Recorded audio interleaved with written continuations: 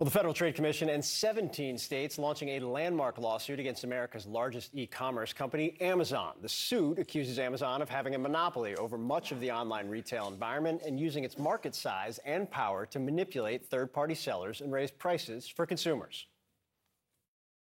People are paying higher prices, right? Consumers are paying more than they otherwise would. Small businesses are having to pay a 50% Amazon tax right now. And so ultimately, the complaint is seeking to restore the lost promise of competition. Greater competition will mean lower prices, better quality, better selection, and greater innovation. And that's ultimately what this case is about. The case also alleges Amazon unfairly promotes its own platforms and services, harming third-party sellers who rely on Amazon to sell their goods.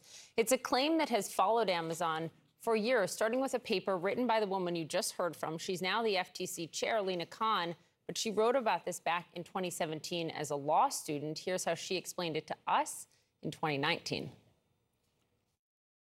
When you have a situation when a single company is effectively able to set the terms of the marketplace, that's a situation where I think we should worry about the market not being competitive.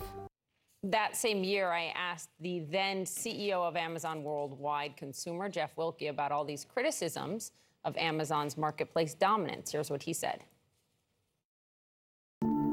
Does Amazon give priority to and prioritize its private label in search? We prioritize the things that customers want.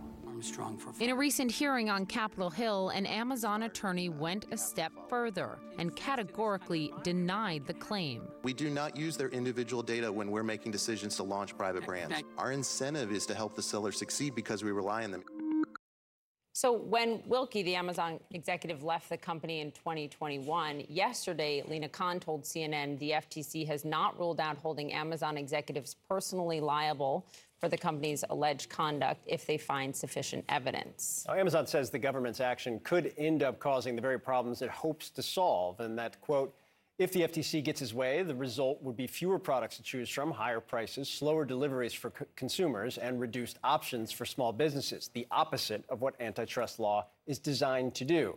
This is not the FTC's only lawsuit against Amazon. It's also suing the company and several of its executives, alleging a scheme to enroll customers into their Prime memberships without knowing. All right, you have been focused on this I just find it all really morning. interesting. You've obviously covered a lot of this. Did I email you enough about it? I love those emails. I learn a lot from them. What's your take? Because this is a huge moment, not just for the FTC, the Biden administration, but also Lina Khan. Well, this has been her fight Yes. since she was a law student. She's the first one who raised the question to, I think, this country about what is a monopoly? How do we define it? Do we have to change the way we define a monopoly from the Microsoft days to what Amazon is now? My big question out of this is it's important to track. 17 state attorneys general are on board. But what's it going to mean for people at home and the people who sell on Amazon? I think that's the real question, is if they prevail in this lawsuit, is it just going to be fines and penalties, or will actual changes happen that benefit them? And Amazon, and their statement is important, too, saying if you succeed in what you're trying to do, it's just going to cost people more. So it's groundbreaking. We'll see where it goes. It's groundbreaking. There are several suits that the FTC has brought, several defeats or problems That's right. that they've had with some of them. This is going to set a lot of precedent for the years to come. Very important. We'll watch it.